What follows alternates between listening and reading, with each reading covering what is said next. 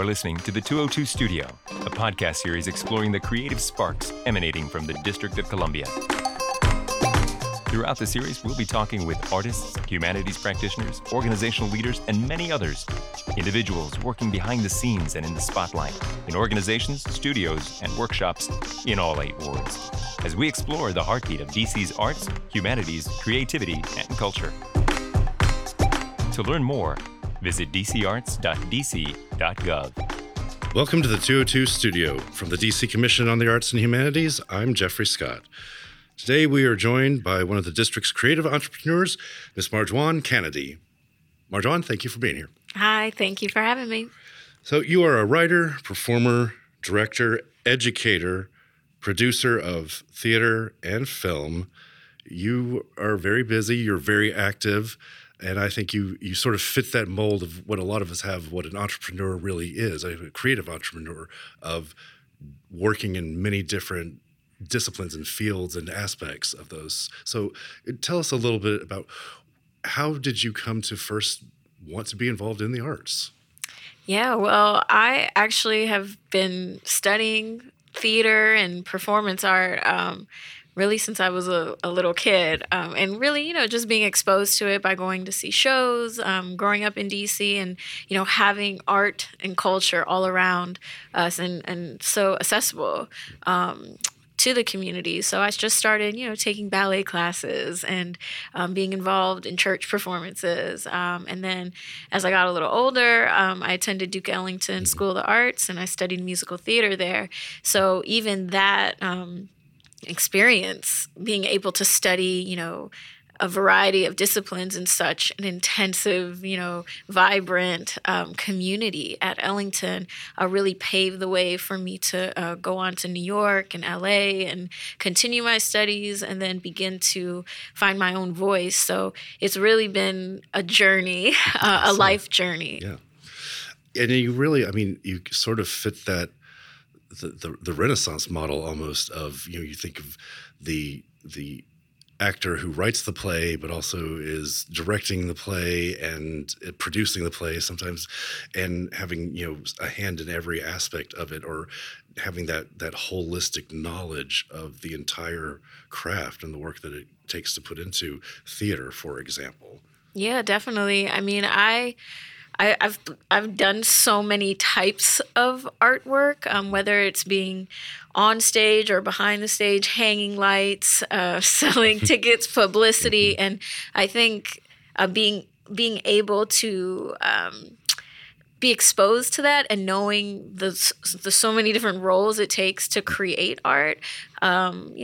Since I was a child, it allows me to move into a lot of different spaces, whether it's film or TV or theater or animation.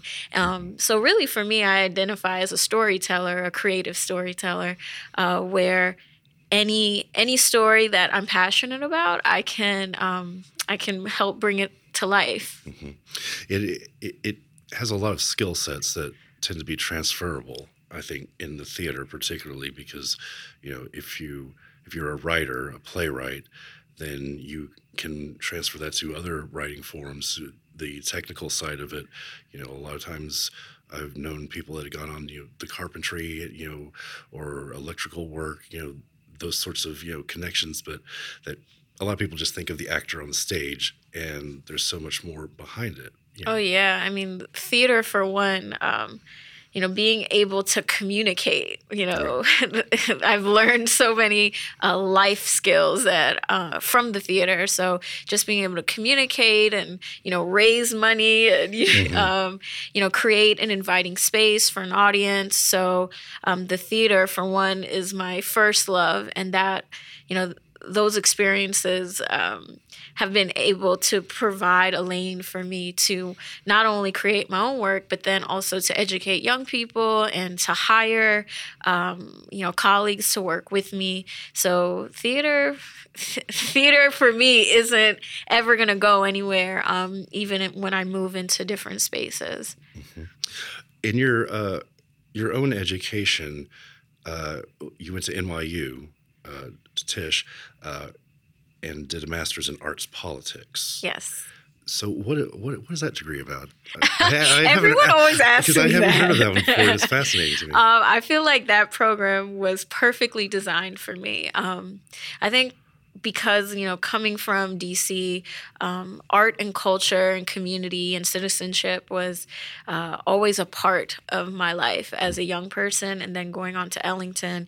So as I continued to matriculate through college, I always knew that I didn't want to be just an actor, although that was kind of the lane that I was, I was being trained as a college student. But once I got out and I spent about a year in New York, did the struggling actor thing, I realized that wasn't really for me. So I found this program at NYU that combined the study of how art is made, the politics of it, and really understanding as an artist, how do you get funding? How do you build community? How do you create your own work? How do you collaborate? So the community side, the business side, and the craft making side as well. So I was able to study with Anna D. Avery Smith. She was one of my professors at NYU, as well as incredible, artist activists, Danny Glover, an array of people that, create art with purpose and meaning. So that program, it was great because it was only 1 year, and it really set the track for me to begin creating my own work, because I had never written anything. I never created anything original. I was always kind of playing a secondary role as an actor, and very unhappy with just, the roles that are available. Right. Which is still, a struggle for a lot of performers, all types of performers. But I really, in that program, began to realize that if I don't create it myself, I'm not going to be able to do the work that I want to do. So that program really gave me the space to not only create, but think, critically, and then add theory to it as well to really deepen the work. Yeah, I think, as much as we're taught when we're going through theater classes, about that there shouldn't be any typecasting and you want to be flexible and everything.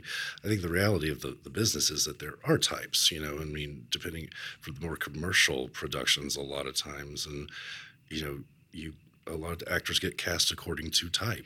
Definitely. And I think I play so many different types because one, I look young. I look young, and then I'm of mixed heritage too. My mom is from Trinidad. My dad is African American. So, I faced, being in New York and LA, I faced so many terrible situations that, were, it's just the industry, being able to understand that if you aren't casting or producing or directing yourself, you fall in line with, whoever is behind the camera. So I think those first-hand experiences, in very, at times, cutthroat environments allowed me to really decide for myself that, hey,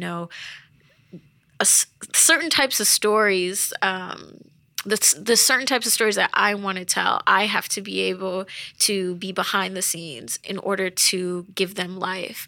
And any type of stereotyping that happens can only be fixed if you're the person, and specifically in my case, a woman of color, being able to direct and craft it. It's hard for people to imagine, a certain type of actor or performer playing this role, but the person who casts them in it, they have to have the courage and be able to have a visionary mindset in order to say, yes, let's try this person, and then the audience will believe it. Mm-hmm.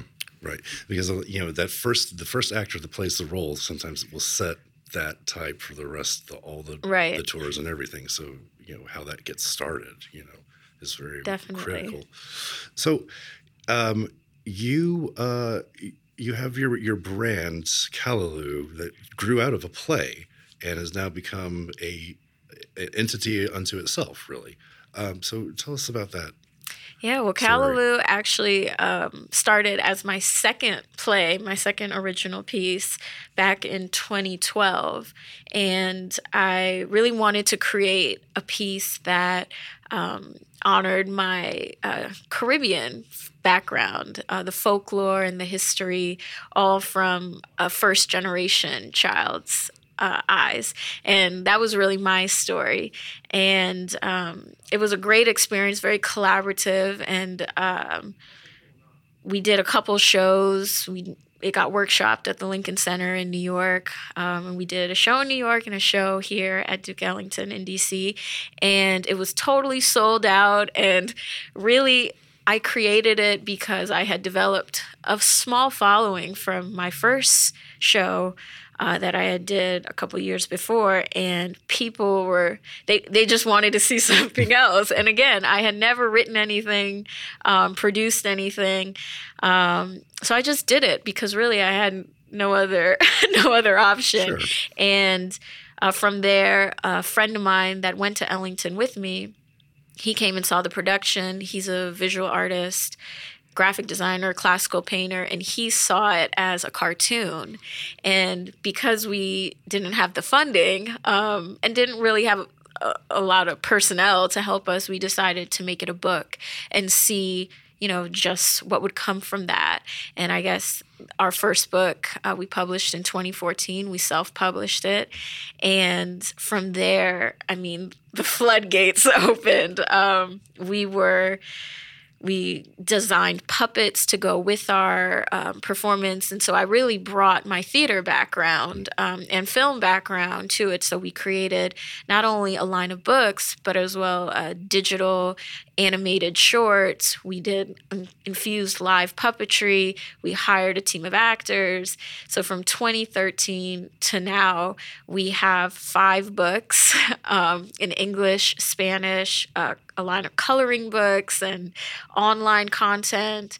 We have a team in New York. And I think when Sesame Street called us last year, that was really we had felt like, wow, we really made it. We're doing something right. So it's been a really great experience to just, take an idea that I had in my living room and be able to really workshop it and craft it over the years in a safe space, in a safe environment. And now we're moving in the direction for TV and trying to build the content out for it to live on a more national platform.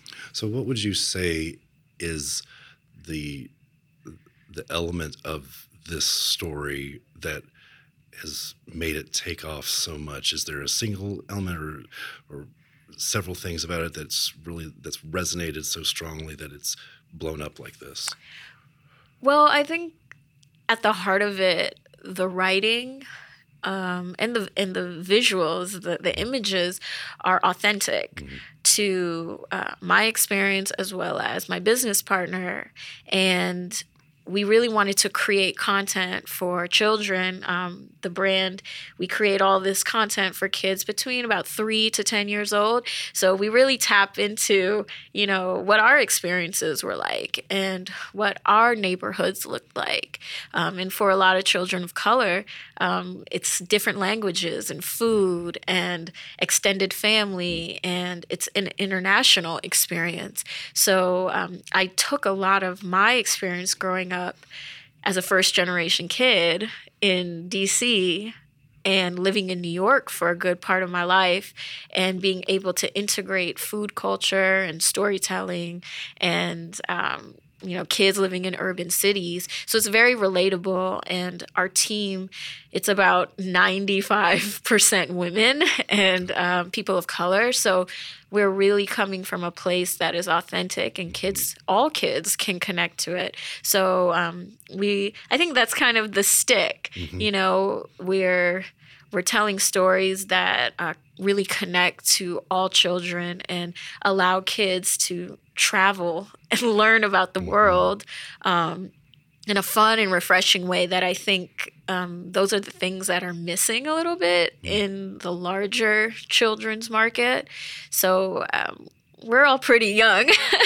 So I think we're a little rebellious in the way that we're creating the work and trying to find ways to be not traditional. Right.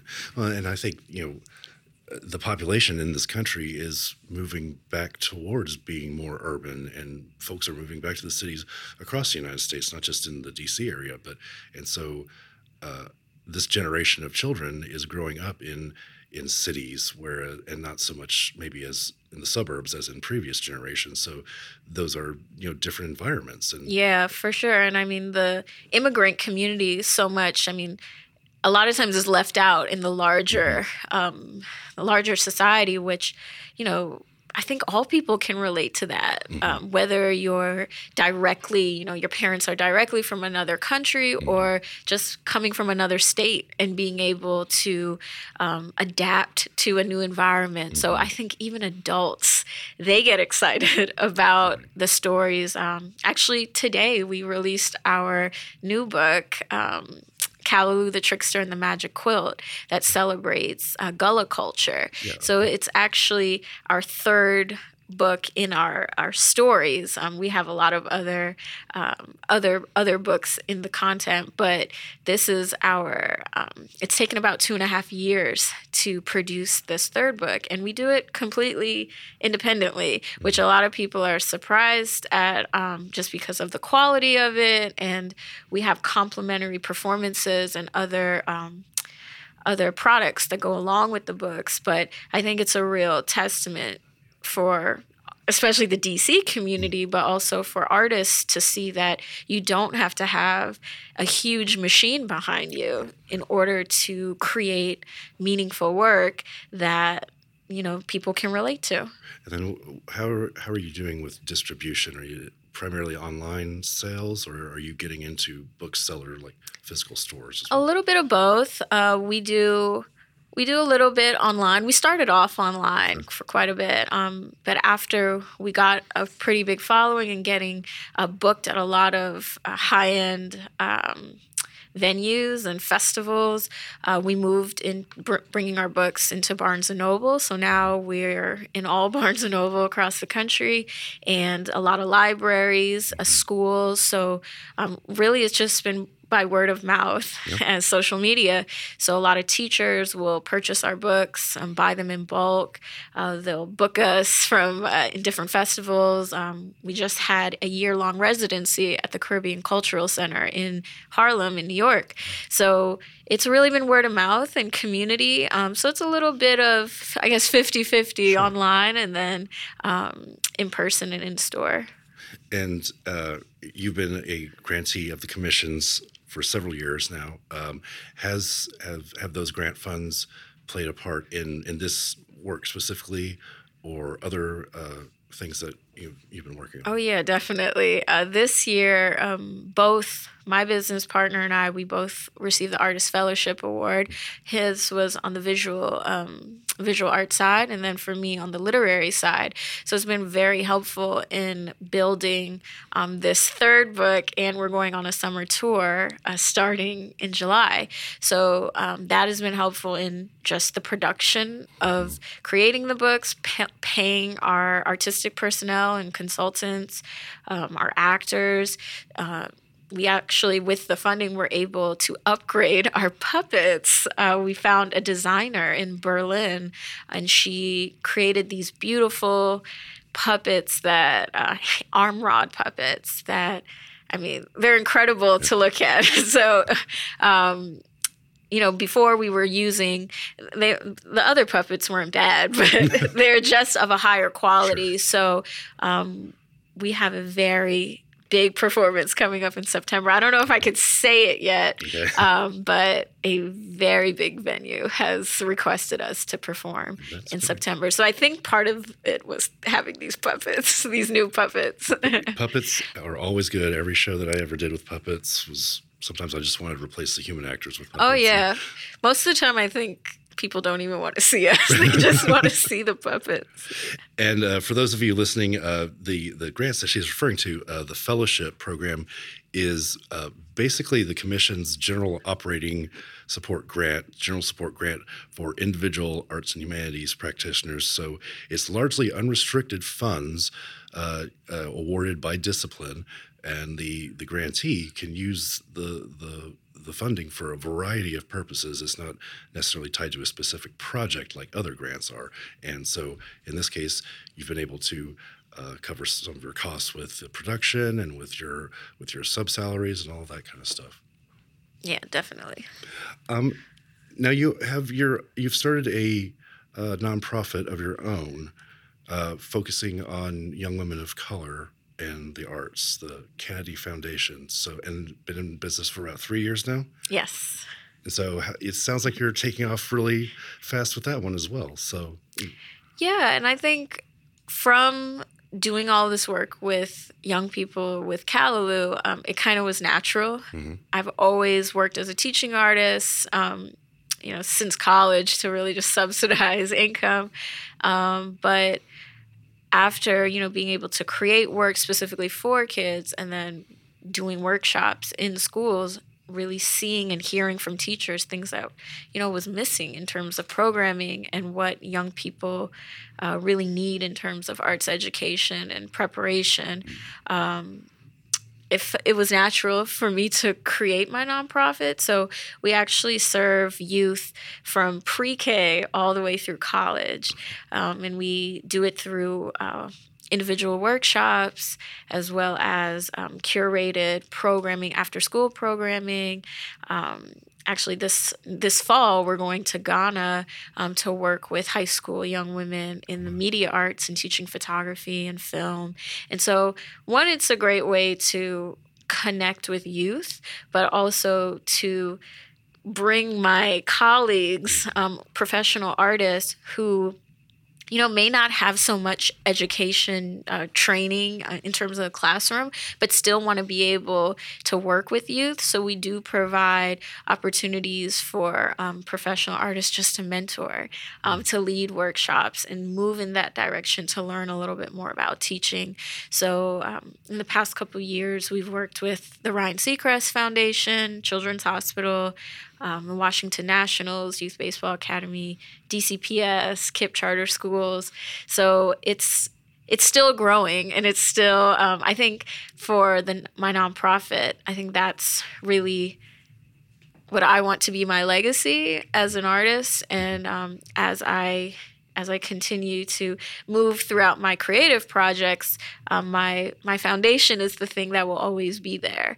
So I'm still trying to figure out in terms of what are next steps. So we have a small team that are constantly looking for partnerships and collaboration to serve youth who may not have access to high quality art. And for me, I really want young people to understand that they can create their own work and their voices matter. So it's been good. It's been good the past couple of years. So what are some of the long-term goals or aspirations that you have for the foundation to see where it goes? Oh, well, for one, I definitely want us to have our own space and be able to ongoing, serve the community through after-school programs as well as, summer camps, and being able to really have a safe space for youth to come and create their own work. So definitely, I'd love to have my own studio.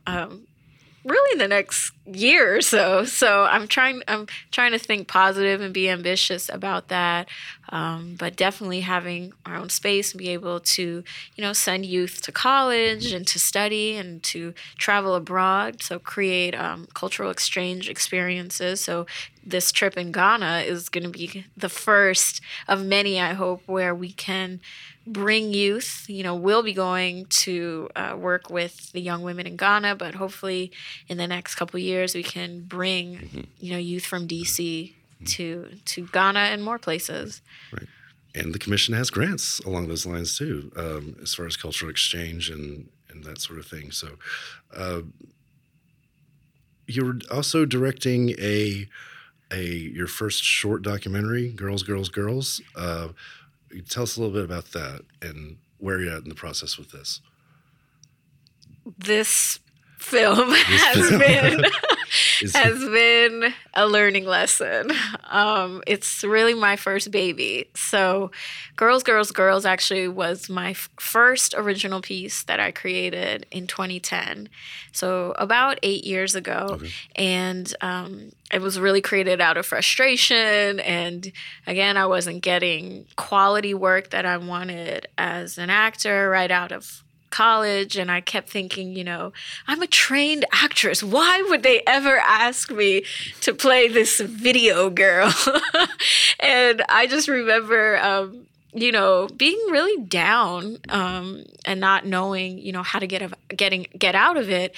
And when I went to NYU, I had the opportunity to start writing, and I took this satire class. And from that class, I took a lot of the frustrations I had and mixed it with my interest in Black women's history and media and pop culture. And I created this play, which really started as a way to get out of writing a thesis to graduate. But I created this play, and really over 3.5 years, I developed a small team. We workshopped it about 50 colleges across the country. We took it to regional theaters, did it off Broadway, and it was the first time I, as a writer and creative entrepreneur, was creating my own work. I was sustaining myself financially in New York,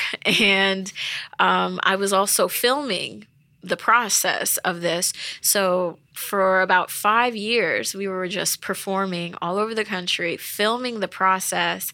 And after that, after 5 years, I was so tired. But my business partner, she was like, we should turn this into a documentary, because the play really addressed the issues of how women of color are portrayed in society through the media. And it's done in a comical way. So through these 10 characters, the audience gets to have very deep conversations and think critically about all of our roles in how we see each other. So I play from, a rapper to a 16-year-old girl to a young woman that's being sex trafficked, a variety of different characters in the style of In Living Color. Mm-hmm. And while we were filming and shooting all of this, I also began to interview women who worked in the community, who deal with, everyday issues with women and girls. So this film really has taken about 6 years to develop. And I self-financed it myself. And really it was a way for me to learn, how to create film. And I did a lot of work in LA, kind of behind the scenes as a PA and a producer, and got to work on, big TV sets. But being able to direct something has been a totally different experience, as well as produce it. So we're finally getting to the end of post-production, and we are hoping to release it at the beginning of 2019, screen it, all throughout the year, as well as figure out a way to get the film into schools and really have young people see it. Because the point for me, from a play to a film, has just been the goal was for, young people to see how the media can influence us. And we have to be conscious of the material that we consume, and especially for young women to make choices. And we need to see more women taking that stance. Absolutely. And create the community for people to dialogue and talk about it. So thank you so much for taking time out of your day to come down and speak with us, and thank you for all that you've done in the field and all the contributions that you made. And we wish you the best and look forward to seeing what's next from you. Thank you. Thanks for having me. Thank you. You've been listening to the 202 Studio, a podcast series of the DC Commission on the Arts and Humanities. Thanks to the commissioners and staff of the Commission on the Arts and Humanities, the Office of Cable Television, Film, Music, and Entertainment, and special thanks to our mayor, Muriel Bowser, for her support of the arts and humanities in the District of Columbia. And thanks to you for listening today.